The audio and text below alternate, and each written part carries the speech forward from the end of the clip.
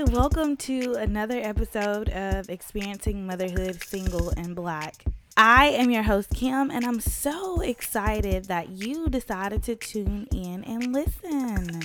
If this is your very first episode, welcome. If you are part of the community here, I really do appreciate each and every one of you. If you have been listening and you haven't taken time out to do a review, please pause this, take a moment, and go leave one if you're listening on Apple Podcast. If you are listening on SoundCloud, be sure to leave a comment after the episode and let me know what you thought about it. You can also just share the episode if you think it's helpful with your mom friends or family or just anyone you feel that may benefit. If you missed out on last week's episode, I had a chance to sit down and chat with Brianna to talk about ways to save on Christmas shopping. We definitely shared a lot of great tips, so if you missed out, go back and check it out. This week, I get a chance to sit down and chat with Sierra about self-care in the holidays. It is so easy to forget about yourself when you're busy trying to take care of everyone else's needs. She even wrote a book called Cheers to Him, which I have had the opportunity to read. Thank you, Sierra. And I really enjoyed reading it. I mean, it's a quick read, but she literally breaks down the ways that each guy taught her a lesson. So, mamas, if you're interested to know how she learned to love herself and what she got out of her relationships, stay tuned. I just also wanted to say thank you to those of you who continue to send me feedback on each episode. I really appreciate you guys. And for those of you that have been leaving reviews, thank you so much. When you leave a review, it helps other single moms find the podcast. The more reviews we have, the higher the podcast is ranked so that people are able to find it. So again, I just want to say thank you. I appreciate it. Now, without further ado, let's get into this episode. Hi, Sierra. Welcome to Experiencing Motherhood Single and Black. I am so excited to have you on today to chat about self-care in the holidays. How are you? I'm good. I'm good. Blessed, busy. So that's good. Yes, always. Yes. So tell the listeners a little bit about yourself. Yeah, so I'm from South Carolina, a small town called Duncan, literally like one street. By the time you drive through it, you'll be out of it. I graduated, went to Coastal Carolina. I'm a mom of two. I did play Delta at Coastal. And a mom of two and just really out here just trying to get it. I think all of us are out here trying to get it. Let's talk a little bit about, how the holidays go for you and the kids. So do you kind of work that out with their father, or is it something that, you guys kind of like play as you go or play it by ear? Talk about that a little bit. In the past, it's kind of been play it by ear. When my kids were a little bit younger, so I have a 5-year-old and a 2-year-old, especially Christmas, I was kind of more flexible, but as they get older, I'm not as flexible. So last year, I kind of started this. They will wake up at home on Christmas, get that experience, and then they can go with you the second half of the day. Only because I feel like there's no way to build like traditions if we alternate holidays or something like that. So pertaining to Christmas. Now for Thanksgiving and stuff like that, I'm pretty a little bit more flexible. Like that's not as major to me as Christmas is, but Christmas is definitely they have to be home to wake up so we can have like this tradition of, if you believe in Santa Claus or whatever, but I'm kind of flexible with everything else. Now, the same with birthdays. I have a party, he has a party, and I don't feel like that's ever going to change. Just because trying to co-parent can be very difficult with holidays. And if somebody doesn't agree, it's kind of like, okay, well, this is what it's going to be, and that's it. Like, sometimes we can talk it out and make it work, and then other times we can't. So. Oh wow. And just to kind of put this out there, I don't know, for those listeners that may be wondering, is your kid's parents on child support? Because I know sometimes when you go through the system, they actually decide the schedules for you. So I'm gonna guess that he's not, because you guys are doing it like this, or you can clarify that for me. He actually is on child support, but we don't.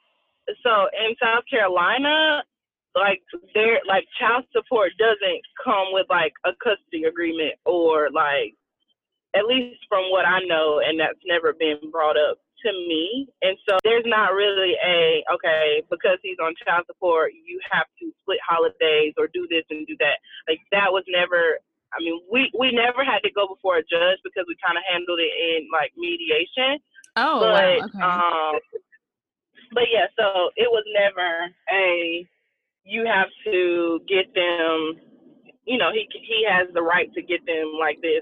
We kind Yeah. of just work everything out between us. And like I said, most times we don't have any issues. Like we haven't really experienced any issues other than birthdays, because I just feel like financially, if you're not going to contribute, then, that's, it's extra. It's not a part of Yeah. child support. Yeah. It's not a part of child support. So if you don't want to contribute, then you can do what you want to do on your own, because we both have fairly big families as far as kids. And so for me to financially support a birthday party on my own, and then you invite your family or whatever, like that's just a little bit much. So this past year, for both girls, we did separate birthday parties. But the big holidays, we kind of just worked them out. Okay. And tell me how old the kids are again. I'm sorry. Chloe is 5 and Kyla is 2. Okay. All right. Yeah. So I'm going to go back really quickly to you saying that you don't feel like you can start a tradition because you never know who's going to have the kids on what holidays. But have you ever thought about like maybe somebody has a tradition like the day before, and somebody gets them the day of Christmas, or do you guys just take them for the whole weekend and you don't work it out like that? So with my family, so I come from a single parent home as well. Okay. And my parents are divorced.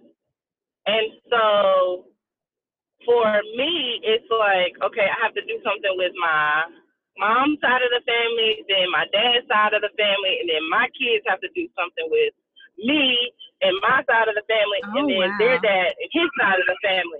And so it literally makes it very hard. So with my mom's side of the family, we usually get together the Saturday before Christmas, or Okay. like a couple of days after Christmas. It's never a Christmas day.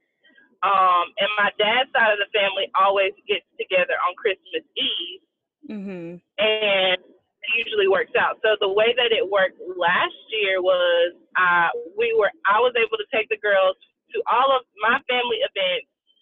We had Christmas Eve with my dad's side of the family. Christmas Day, they woke up, opened their gifts, but Christmas Day they also left and went with their dad for the next like 3 days. Okay. Well, that's very interesting. And And so I think, you could still, I guess, try to, do something. Because if you do that every time, like, oh, well, they can open gifts here and then they can go to their dad's house or vice versa.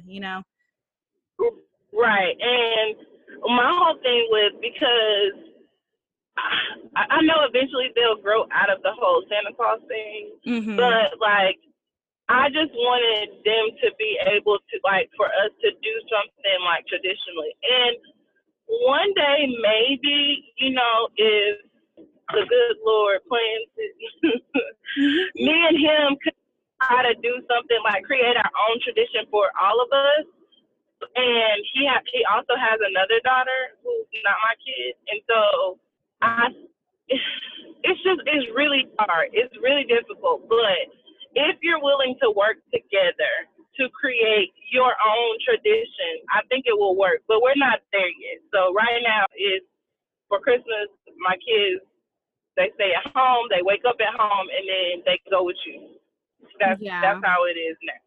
Okay, and even like I've seen some moms talk about like how they get to decorate like ornaments with the kids, and that could be done like after Thanksgiving or like during the first week in December, and that could be it's something like a simple tradition where you guys like create ornaments together, and that's something with you and the girls that you can start like every year. You know what I'm saying? It can be something as small as that.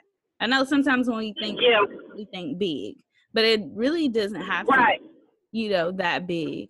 No, and not at all. Because we still like. I usually after Thanksgiving will decorate the tree because my mom, because my mom usually gets a big tree, so we decorate there.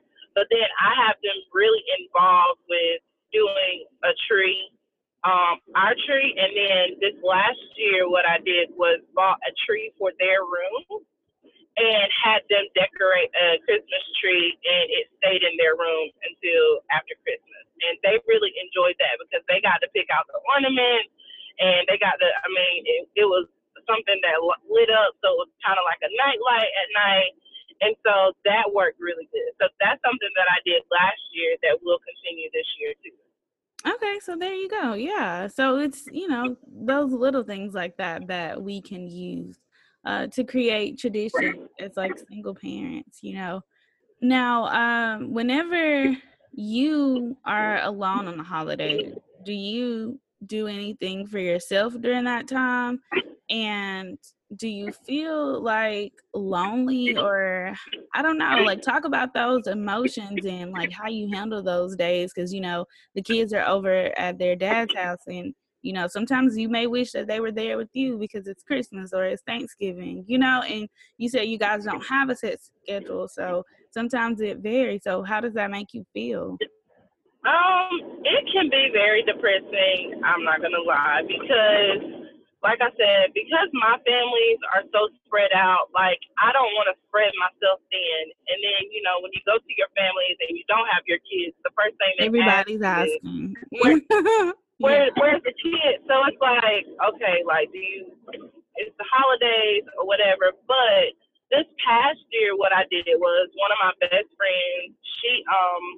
Her family doesn't really do a lot of big things, and so she came down and like we kind of bought gifts for each other, and it was just really laid back and cool. So I wasn't necessarily by myself after the girls left.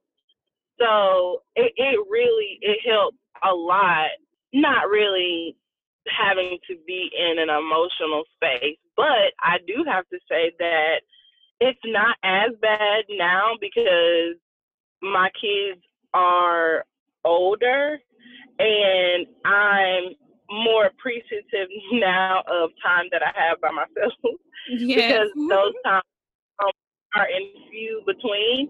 And so now it's not like, oh my gosh, this is like the worst thing ever. It's just more of a, okay, this is, it didn't work out between us.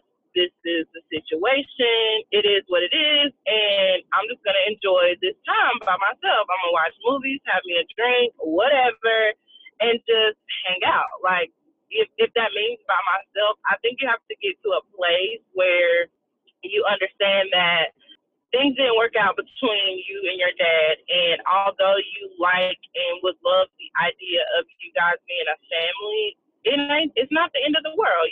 So that's how Exactly. I look at it. Before, it used to make me really sad. And like I said, when I go around my family, they're like, "Oh, where are the girls?" And I'm just like, "Why do you have to ask me that?" But now it's time they're with their dad, spending the holiday with him. I'm good. And that's if I can have people around, like go around my family and then spend time with them, but then maybe have like one of my homegirls or something around. I'm perfectly okay with that. Okay, that's interesting because for me, like, I don't think I've ever went through that period of time where, and this may sound bad, y'all, and I'm like, don't judge me, but your girl has never been that one that was lonely because my daughter was gone or something like that. Like before her, I was pretty much like, what you call, I guess, like a loner. So I've always pretty much been to Yeah. myself.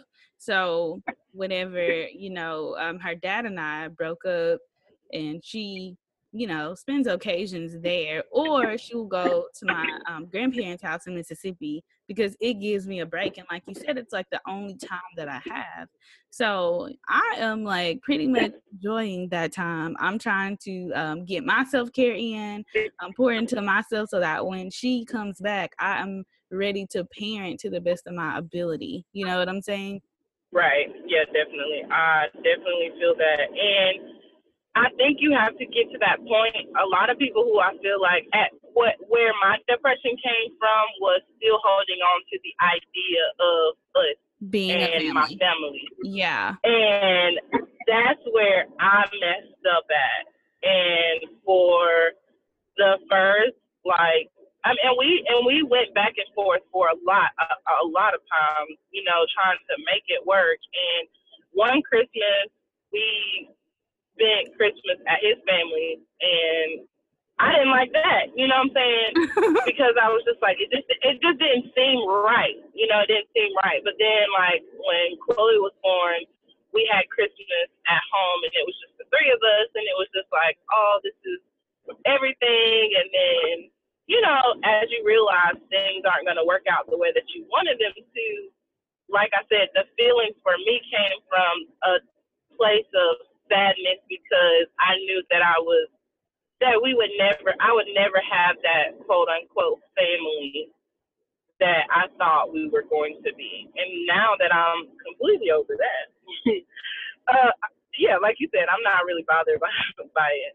Yeah. So I think for those moms who are out there and maybe experiencing loneliness or depression, do you think that that is the advice you would offer pretty much, getting to a point where you accept the fact that, it is what it is, you guys have moved on, you're not going to be having those families together, and then communicating, I think, with the other parent, if you can get to a place where you decide like, hey, the kids are going to be here with me for Thanksgiving or here with you for Christmas or vice versa. I think maybe if they could understand that, then that may help with the depression. But again, I've never experienced that. So Sierra, you can speak to that a little bit more than I can.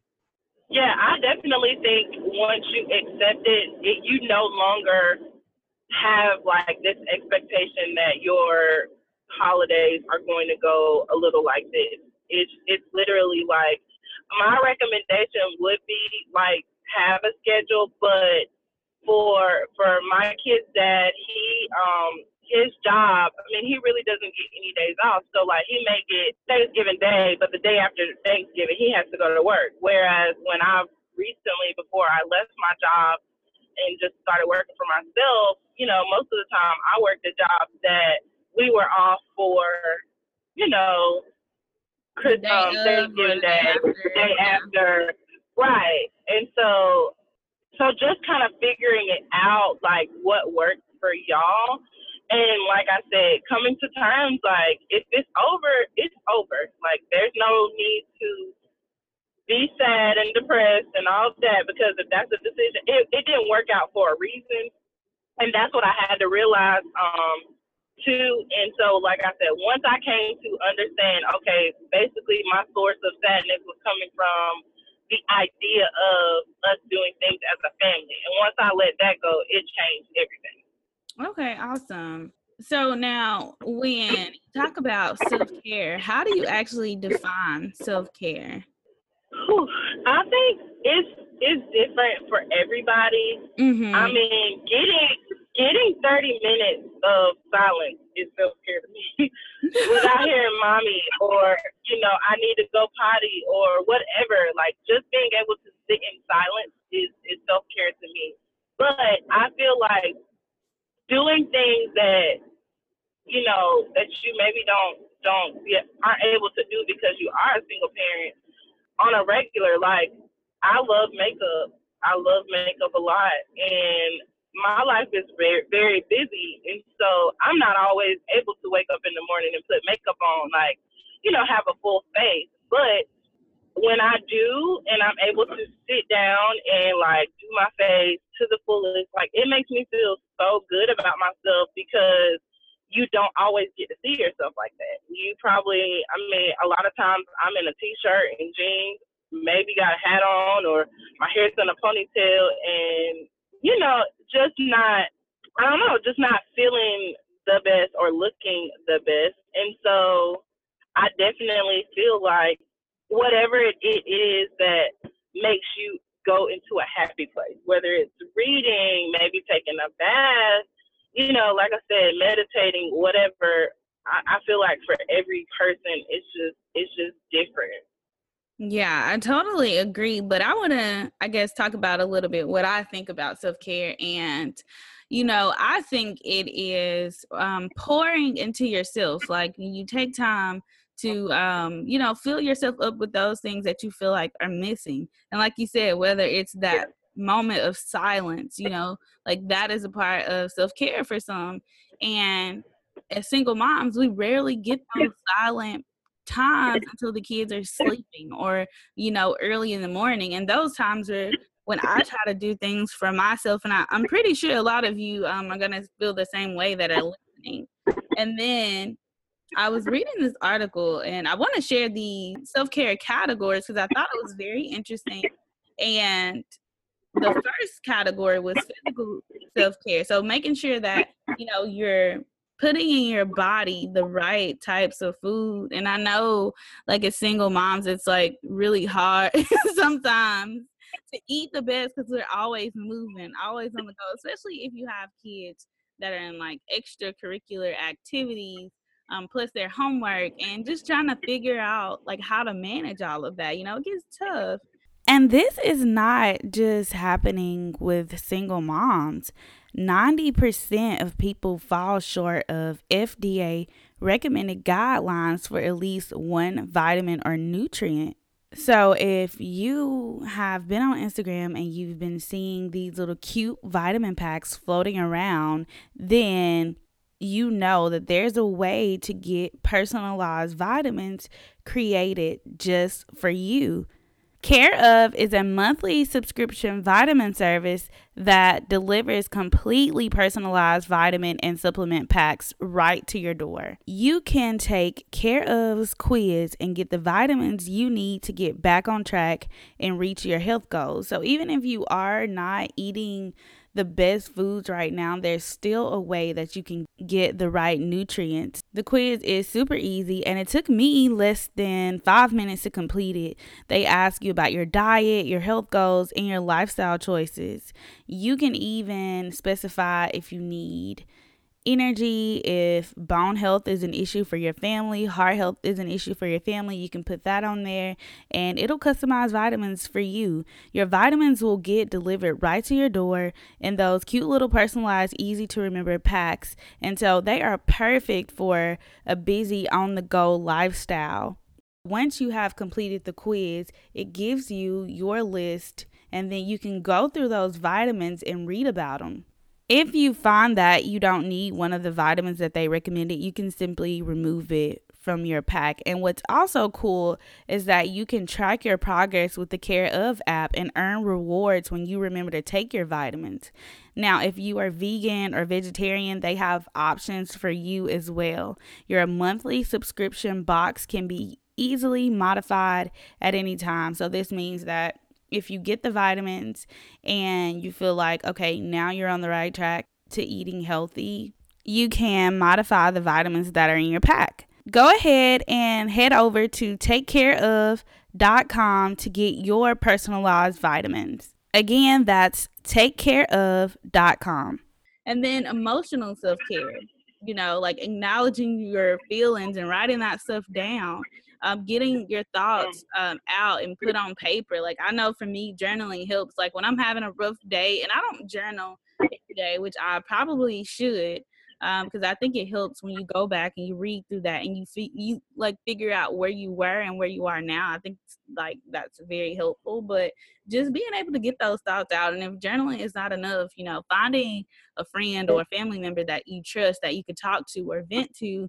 And if that doesn't work, finding a therapist. I think we talk about that piece about mental health a lot now. So that is another one. And then relational self-care. Like getting out there and, again, talking to those people that care about you. Cognitive self-care, that's your need to continue learning and growing. Well, whether it's like picking up a book and reading, because, I love to read. And I'm always like, you gotta invest in yourself. You have to constantly be learning because the world changes so fast. And then if you are, a spiritual person, then you have that spiritual self-care where you, meditate or pray, read your Bible, or whatever, religion that you have. And so I just wanted to share that with everybody because, like, I thought that was so interesting. Yeah, and I definitely think that being, like, emotionally, like, being in tune with your emotions is a big, big, big part of it, because if you, as a single mom, like, we deal with so much, and it's a lot, to have to deal with your kids, deal with work, deal with cleaning up, dealing with life and social life and all of these things. And if you're not channeling your emotions, like, you're really hurting yourself. Yes. I was never really in tune with my emotions until I couldn't, really function anymore. And so how is it that I was able to, how can I pour into my kids and give life into my kids when I can't even emotionally sustain? Yeah. And so journaling, just like you said, was a big, big, big, big thing for me, which is what led me to write my book. And it helped me so much. And what I like about writing, especially even if you're not publishing it or whatever, paper can't talk back to you. Paper can't, give you judgment. Paper is not going to make you feel bad for having feelings. And it really allows you to sit in those emotions and overcome them. You know what I'm saying? Like, once you realize and those feelings exit your thought process and you say, okay, like, this is my feelings, I'm going to sit in this and then I'm going to move on. And like you said, coming back to that and rereading it, like, I reread my book all the time. Like, there's days where I will literally, like, go chapter by chapter. I could be feeling some type of way and I'll be like, dang, like, I felt like this before. And then I'm taking my own advice, you know what I'm saying? And then when you're able to share that with somebody else, it's like, it's just a good feeling. And so definitely writing and getting that emotional stuff, because if you're not together emotionally, there's no way you can be emotionally supportive to your kids. Like, there's no way around that. Like, your kids, you're going to pretty much create a broken emotional kids because you don't know how to handle your emotions either. So I think that's probably my number one self-care. Yeah, and that is so important that you did that. I just want to reiterate it really quickly. Like, if you cannot emotionally sustain, like, you will create those broken children. And so one thing that I've learned, and I shared this on one of my single mom chats, this book I had read, I don't remember the name right off the bat, but it's like a psychology-based book, and it talks about how our childhood really plays a huge part in adulthood. So if you don't deal with those emotions as a child, and like you said, you don't get them out, you carry that stuff into adulthood and it becomes baggage. And so every time you're feeling a certain type of way, you're just adding more and more baggage on your shoulder. And so if you never deal with that stuff, you're going to break. And it's going to cause that depression, and it's going to cause, all of those like mental illnesses and things like that. So it's very important to, deal with those emotions. And like I said earlier, if you can't journal or you can't talk to a friend or a family member that you actually trust, then, talk to a therapist. I mean, I feel like if you have medical insurance, and most of the time, like, those people accept your insurance. And so you may not even have to pay much, if anything, out of pocket. Yeah, and I am such a big advocate for therapy, because when I was going through what I was going through with my kid's dad, I realized that a lot of what I was going through was deeper than just me and him, and so going to a therapist, I was able to unpack everything, not just what was going on with me and him, but what was going on that I saw from my childhood, the experiences. Like you said, all of that carries on. And if you never deal with that, and a lot of people don't know, Yeah, that's why we have these platforms to educate them, That's why, because they don't. and that's one of the reasons why I wanted to start talking to teen girls, because I feel like a lot of people look at teens on the surface and not below. And I know for me, a lot of things that I didn't even realize were problematic for me were under the surface that nobody would know, because nobody was talking to me. Nobody was asking me those type of questions. And because I experienced that and I knew how to suppress, I was a cheerleader. I had good grades. I worked. I was popular, but on the inside, I was a hot mess, and nobody even knew to look for that. And so part of that platform is to prevent teens from, one, becoming young mothers who then have all of these baggage, and then they carry that into relationships, and then they leave the kid's dad, and then they're still carrying that same baggage, and then it puts on into the child, and then it's a generational thing. And yes, oh my it's so gosh, important. And therapy is I hate the stigma behind it, because you don't actually have to have something wrong to go with a therapist, because sometimes therapists literally can look at something from a different viewpoint. Like, you could be looking at something one way, and you talk to a therapist and they can be like, okay, well, have you thought about thinking about it this way? Or did you think, well, is there a trigger for you or whatever? And for me, therapy pretty much saved my life, because the very things that were hurting me internally were the things that were holding me back and causing so many issues in all of my relationships. And because I was able to unpack that, now I know how to handle my kids, and now I know how to help other people, unpack and deal with under the surface type things that they haven't always dealt with. yes, and that is so good. Unfortunately, I haven't had to go to therapy, but I keep saying that I'm going to go and just try it out, because I don't have like any close friends here, and definitely not any mom friends like locally that I can just talk to about how I'm feeling. And I've always kind of been like this closed in person, so journaling really helps me in that sense. But I would like to go and experience it, because I do think that some of the ways I act probably is because of my childhood. Like, when it comes to dealing with guys and stuff, I don't have a lot of patience. I don't take a lot of crap. And I think it's because, growing up, my dad was like in and out of my life. And so it makes it hard for me to like kind of communicate my feelings and stuff like that. And so I think that's one of the things that I need to go and probably talk to somebody about, because it doesn't bother me. And that's the like scary thing. Like, it's like I don't have patience, but it doesn't really bother me. So it's kind of, I don't know, I feel like it's kind of crazy. But I recognize that. And I think one of the things, like when you go to therapy, is that you have to know what you're going in there for. Like, what are you going to deal with? Like, how can you explain what's happening?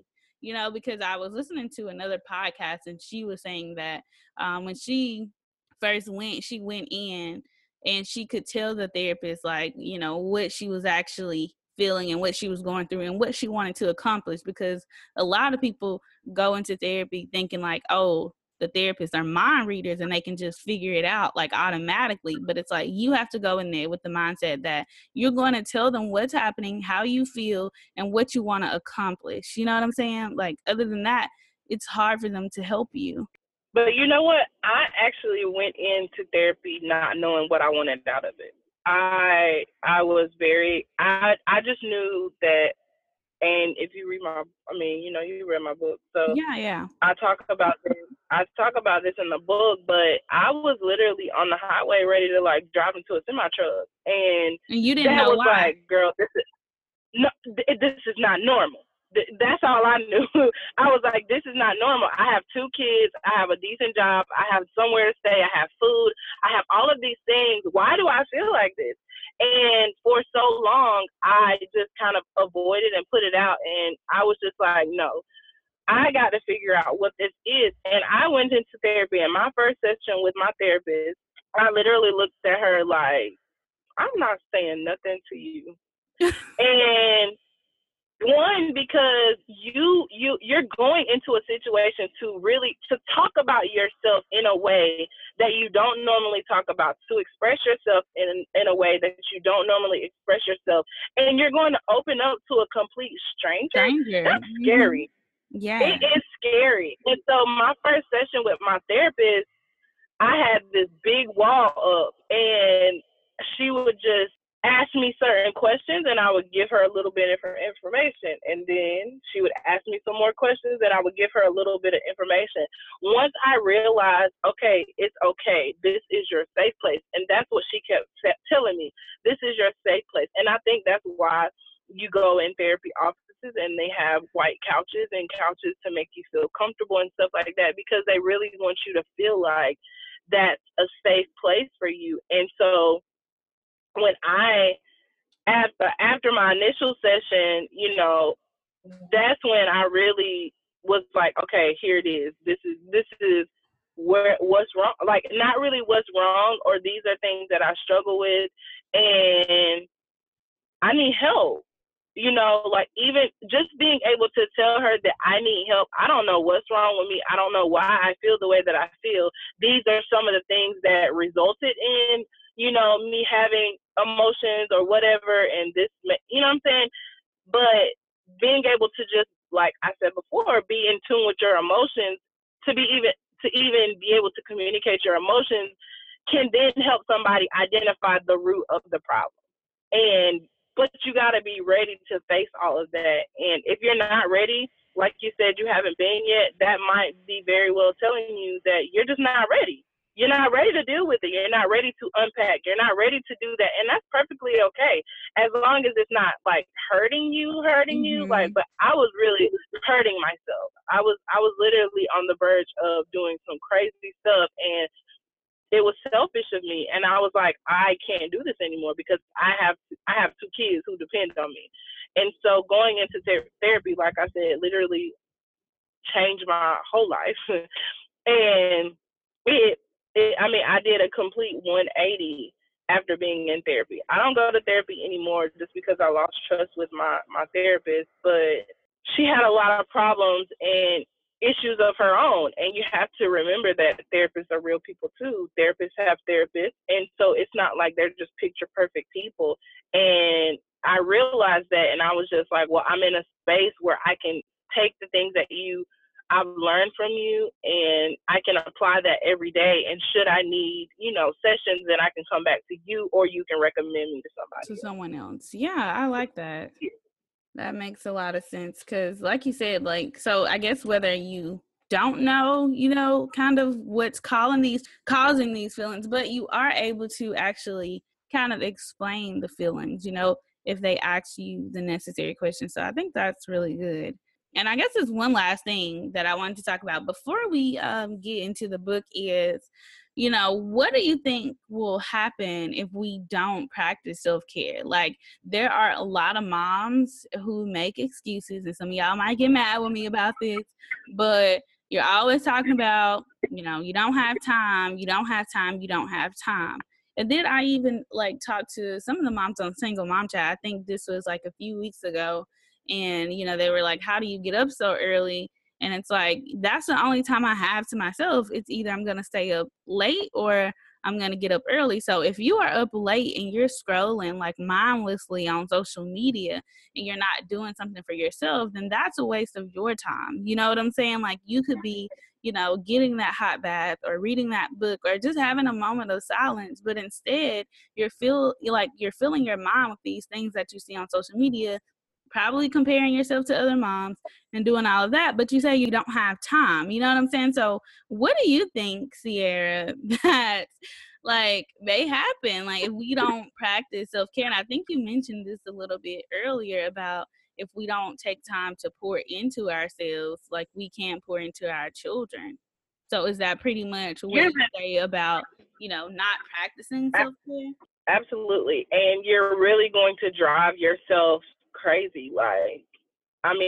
It can be whether you recognize what you're doing or not. If you don't have self-care, then you're going to self-destruct, whether it's drinking, whether it's smoking, whether it's not sleeping enough or eating bad food, like you're literally going to self-destruct because you're not taking care of yourself. And a lot of single moms are depressed and they don't even know it. Yes, that is so true.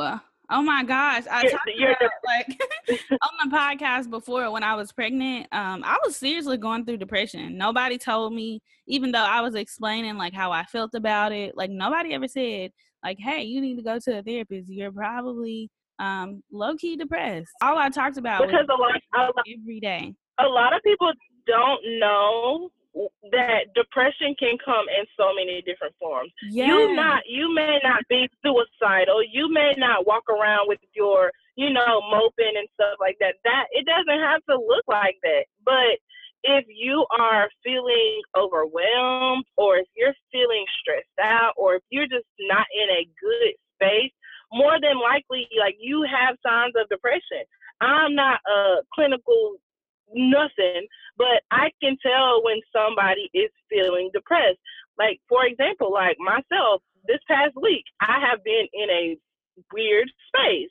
And it's because I left my job. I was questioning whether I, made the right decision or not.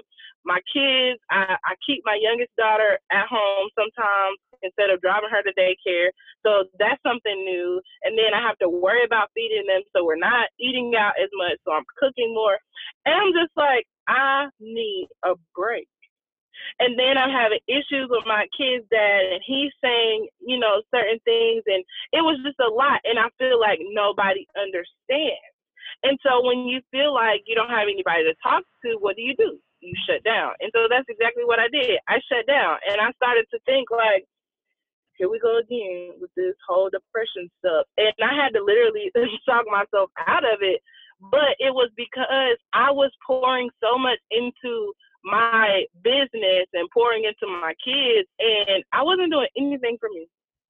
Not anything. And now I done walked away from my job, so I have more time. I still have to put in work for my business, but I have more time, and I can literally say, no, I will do that in 30 minutes, or I'll do that tomorrow because I need to take the day for Sierra. And forcing myself to really like look at me and talk to me and take care of me is so important, because you can literally drive yourself into depression and going to self-destruct. Like, it's bound to happen. I don't care what nobody say. Can't nobody tell me otherwise, because I've seen it happen, and I see it happen so much with single moms, because we're superheroes. We're superheroes, and I posted a status on Facebook the other day, and we are expected to be bulletproof, and we're expected to be strong no matter what. And you don't have to be. You don't have to be, whether it's finding another mom who you can talk to and vent to, or who, because they understand your problems, or journaling, or something has to like bring you back down to earth, because you can't always save the world, because superheroes need saving too. I say that all the time. Yes. And so we're not invincible. And so, yes, self-care is a must, and there's no excuses are not acceptable when it comes to that. Yes. And one thing you said about, not pouring into yourself, but pouring into everything and everybody else. I was talking to this single mom the other day, and she's probably going to listen to this podcast because she's one of my faithful listeners. But she called me, and she was talking about her family and how everybody wanted to give her their opinion. And this is just something that I just want to tell everybody that I told her. There has come a time where you're going to have to tell those family members, and it's going to be a hard conversation, but you are not being mean, but you just do not need their opinion at this time. Now, should you need it or should you want it, then you will come and you'll ask them for it. But at this moment, no, like, you cannot afford to listen to everybody tell you what to do with this or what to do with that. That's where you start. She was like, she was stressed out, and I can see why. You're listening to everybody over here and everybody over there, and then you're still trying to take care of your kids. She has 3 kids, as a single mom, recently divorced. And so your life is already hard enough. And then you have all these family members, giving you their opinions, but not really helping the situation. You know what I'm saying? So, I often tell people, that when you have to learn a person, and I just had this conversation with my best friend because we had a pretty big blow up because as I'm trying to vent about an incident that me and my kid's dad had, I felt criticized and judged and as if it was my fault that I was in the situation. And I was like, see, what you have to learn how to do is just shut up. And you have to tell people that sometimes in the most loving way, or you just shoot it straight and be like, hey, like, I don't need your opinion. I really just came to tell you how I was feeling because I needed to get it off my chest. Anything outside of that, I don't need from you. And you're right. Like, family members sometimes try to pour their opinions and what they feel that you need to be doing. And I have learned over the years to either let it go in one ear or not the other, or just simply say, look, I appreciate you trying to help, but that's not helping me. You know what I'm saying? And give it to it like that. And sometimes people take it personally, but that's not my problem because you need to respect me, one, as an adult and as a mom. And one thing I don't like, and people do this quite often, is tell you how to parent. And you can tell me how to parent my kids because they're my kids, not yours. Yeah, and every kid and so, is, right. And so it's, you're absolutely right. I believe that we too often put a lot of trust in stuff in other people's opinions or whatever. And I the older I get, the easier it is for me to kind of cancel people's opinions out and just be, hear them, but that doesn't mean I have to do it or absorb or take it in and make it my own. Yes. So you wrote this book, Cheers to Him, and you basically talk about how you learn to love yourself.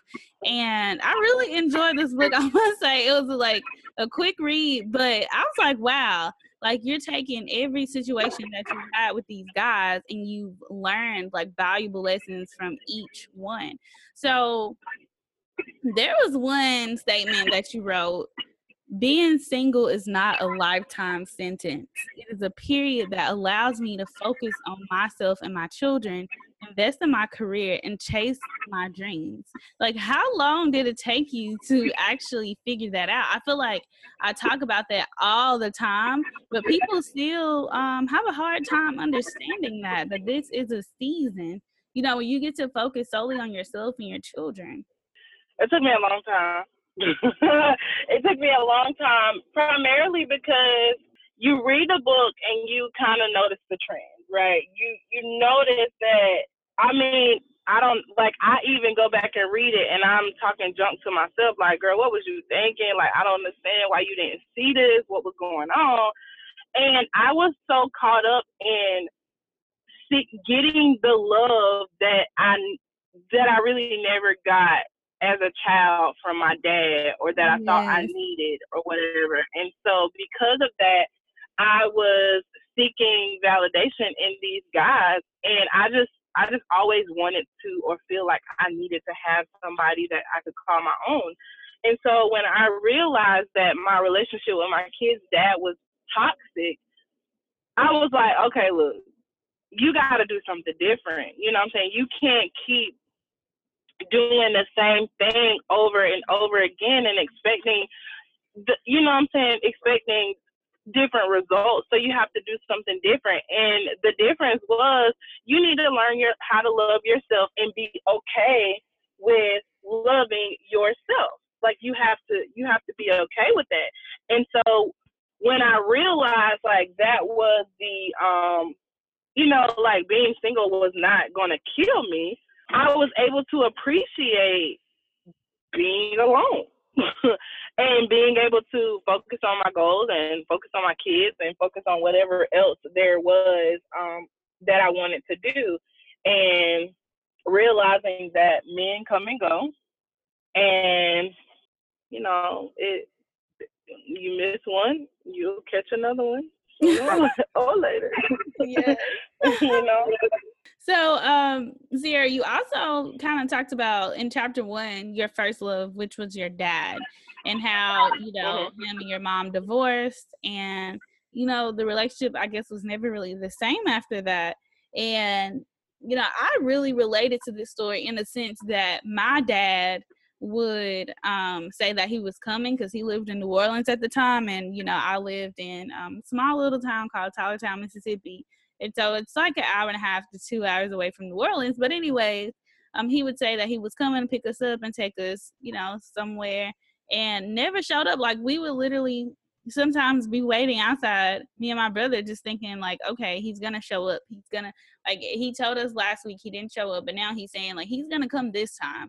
And then it would just be a repeat cycle.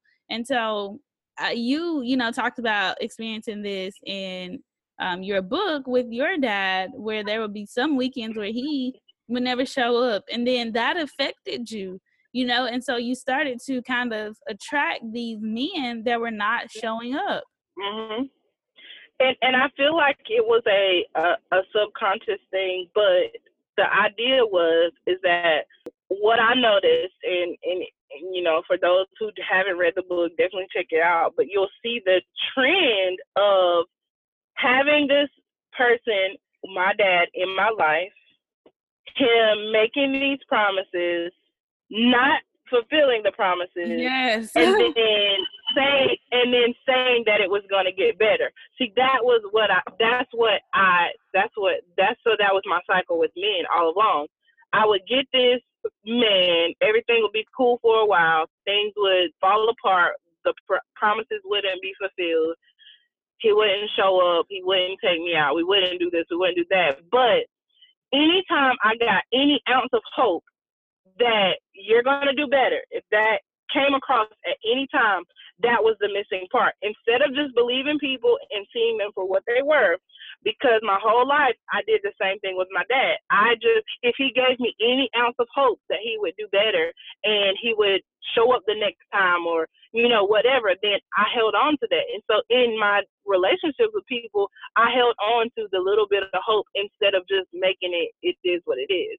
And so that was a pattern that kind of set the tone for my life until I realized that's what I was, until I recognized what I was doing and was able to say, no, now I'm going to have boundaries.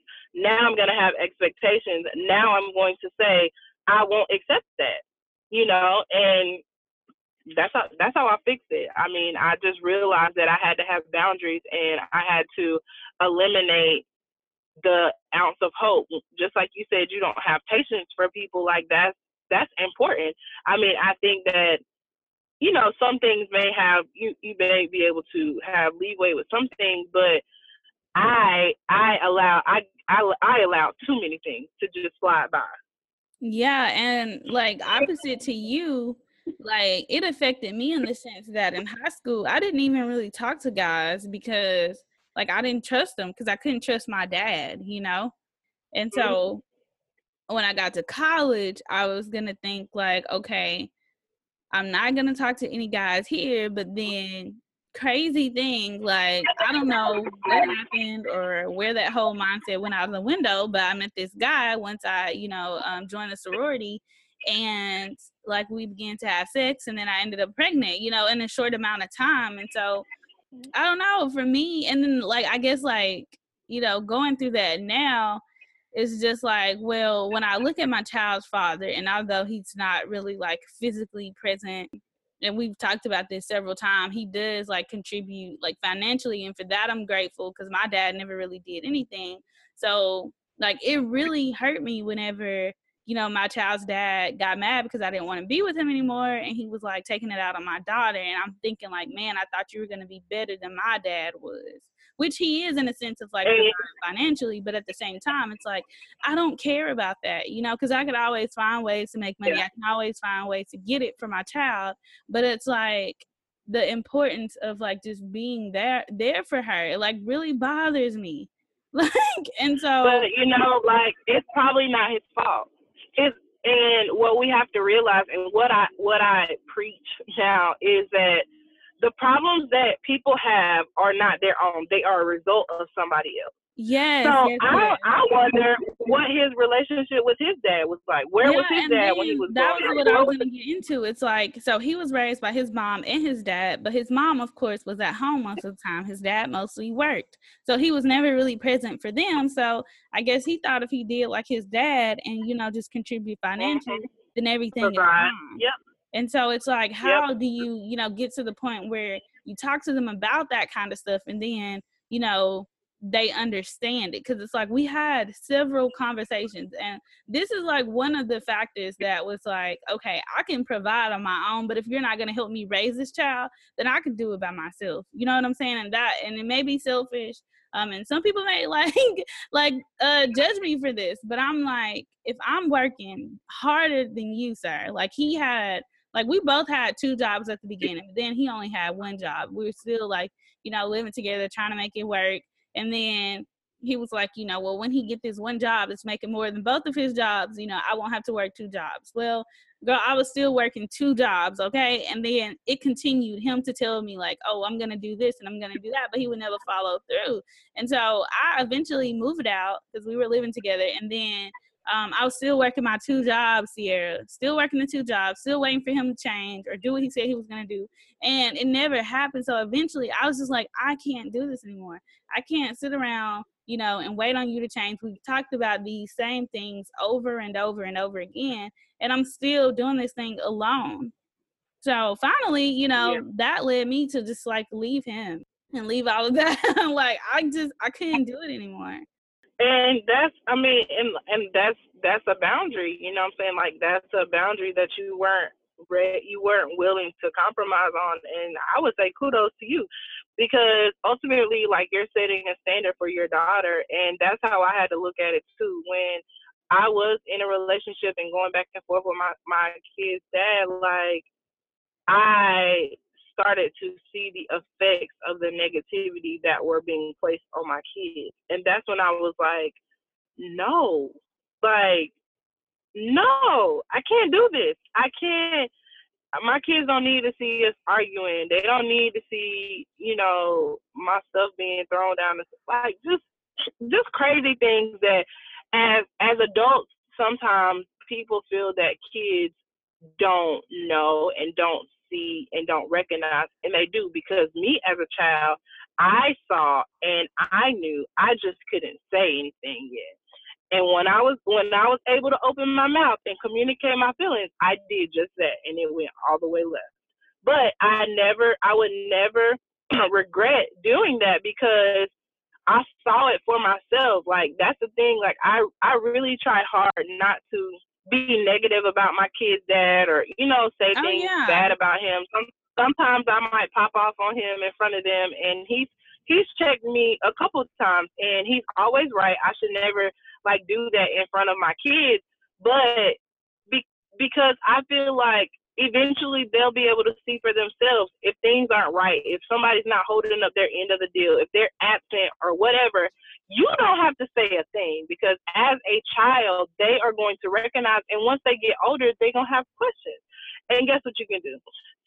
Go on and ask your daddy why he ain't. You know what I'm saying? And that's going to hurt him more than you saying anything to him. And I always stand by that. I don't have to speak anything negative to you or about you, because if you continue to do the things that you do and you are the way that you are, your kids will see that for themselves, and one day they'll call you out on it. I won't have to say anything. Yes, and I feel the exact same way. But one thing about me is that I've never badmouthed anyone, not even my child's father. I always say that if you are, hanging around with somebody, their true colors will eventually show, whether it's, family, non-family, whatever. So I've never felt the need to do that.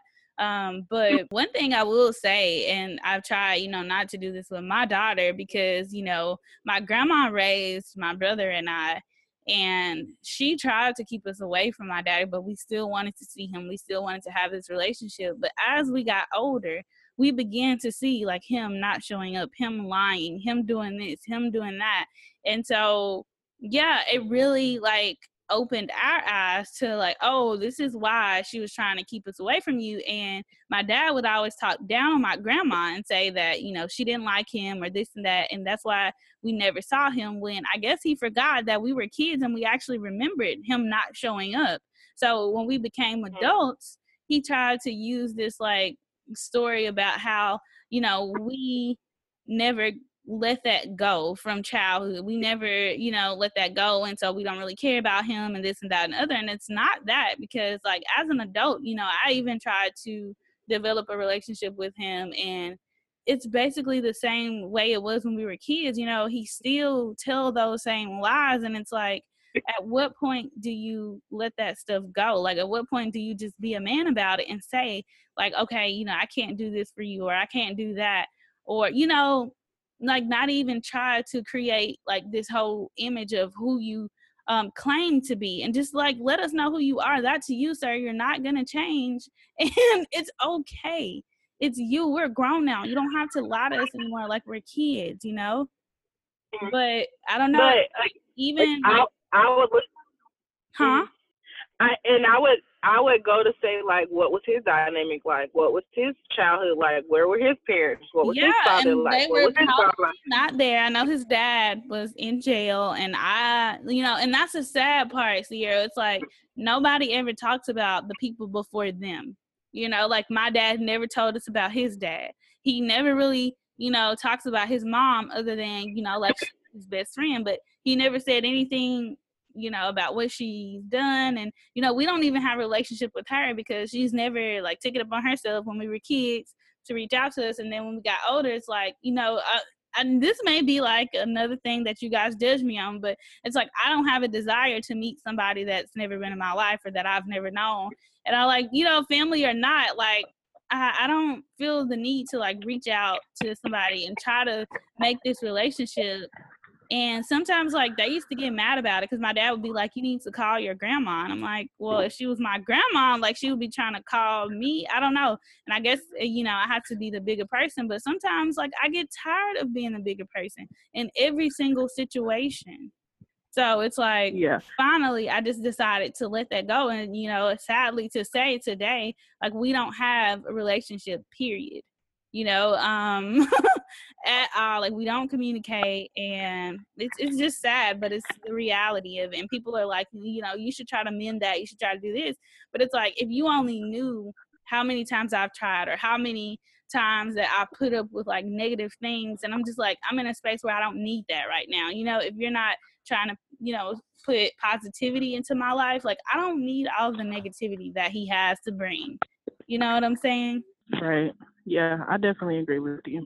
I mean, you have to learn when to stop trying. And a lot of people don't learn that, and they continue to get hurt. When you learn to accept that things are just going to be the way that they are, like that's just the way that it's going to go, you know? Yes. And so there's one other thing that I just wanted to talk about from the book that I'm really like impressed with how, first of all, how you wrote the book, and it's like so real, and it's not using all of this language that's hard for everybody to understand, but it's like literally, you know, anybody could read this book, right? But you talked about like in chapter 4, your first time basically. And I don't know if you give these books to teens, but I think they can learn a lot because you say you work with teens, and I don't know if they're like buying the book or reading it, but like I wish I had this, you know, when I was a teen, because like I too could relate to like the whole my first time chapter, and because you were curious to see what the hype was about, and you were tired of running into situations with guys that were experienced, so you know you did it because you wanted to see what it was about. And then you learned that, you know, sex is more than an act of the physical, but it involves your mind and emotions too. And I think, you know, a lot of people could probably relate to this chapter. So talk about that a little bit. And I don't know, like, how do you feel like writing it? You know, so vulnerable to like put that out there, but it's so needed and so necessary. But because it was so real, you know, like it was very real for me. It was very real for me, and for a lot of people don't talk about that. Like, people think that your first time is gonna be like candles and romance with somebody that you love and all of that. And for a lot of people, that's not it. That's usually not how it goes. And so I feel like, especially, I mean, even still today, I feel like people look at sex as just like, I'm gonna be very blunt, like you're just catching a nut. You know what I'm saying? And it's so much more than that. Like, it's so much more than that because it involves like soul ties and emotion. You don't know the emotional effect and all of that that is going to happen when you involve in sex. And so for me, like, that's how it was. Like, it was such an emotional, like, trauma, pretty much. Like, it was like a traumatizing experience because it was with somebody that I didn't care about. It was in my car in the middle of the woods, and I wasn't supposed to be there. It was just, everything was bad. You know, everything was just bad. And I don't know. I just feel like people just need to have that open conversation more because we don't have it enough. Yeah, and especially with their kids. It's like you already know how they're going to be feeling when they get to junior high, high school. So go ahead and have that hard conversation. It's like you're going to see people at school that are going to be talking about this and that. And let me tell you, now, if you go and decide to do that, then this is what may happen, you know, not trying to force anything on them, but just like, you know, being real and upfront and honest with your kids. I was talking to a teacher and she was saying, like, in 6th grade, these kids are literally, like, I guess, you know, making out in the hallway. And she said she didn't know whether to stop them or to go and get somebody to stop them. And it was like, it's crazy. Yeah, and like I said, people aren't talking about it. And so it makes it hard to have the conversation because people aren't talking about it and making it kids comfortable enough to talk about it, which is another reason why I wanted to start my empowerment luncheon. Yes. Oh my gosh. I think that's so necessary. So kudos to you for starting that and doing the work that most of us, you know, don't have, I guess, the courage to do and to be vulnerable and put ourselves out there. So keep doing that because it's like very much so needed, especially in today's youth, man. Like times are so different than when we were growing up. And it was just like, you know, so like it wasn't even that long ago, but times have changed so much. But anyway, that is all I have. Thank you so much for taking out time to chat with me. I really appreciate it. You can let everybody know where they can find you. And then I'm going to link your information below and then the link where they can purchase your book. So everybody, if you're listening, you need to get the book. Like, it's so good and it's such a quick read. And if you think like, oh, you don't like reading or, you know, it's a long book, it's not. It's really quick and you're going to not even want to put it down. You just want to finish it. Okay, so you can find me on Amazon. The book is on Amazon. It's called Cheers to Him, or you can buy it on my website at afancylife.com. And I'm on Instagram, Facebook, and Twitter under Fancy, Fancee. All right. Thanks so much again. I really appreciate it.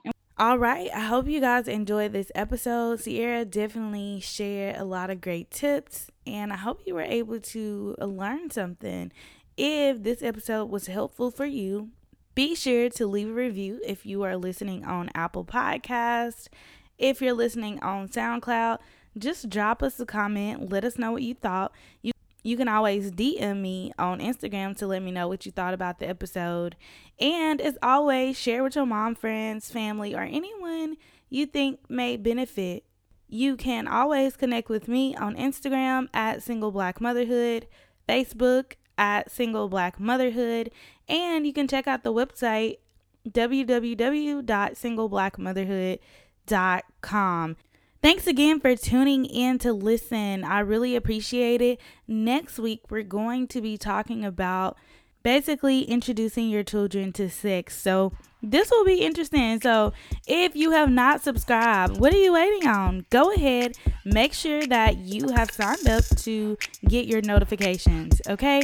Talk to you guys next week. Bye.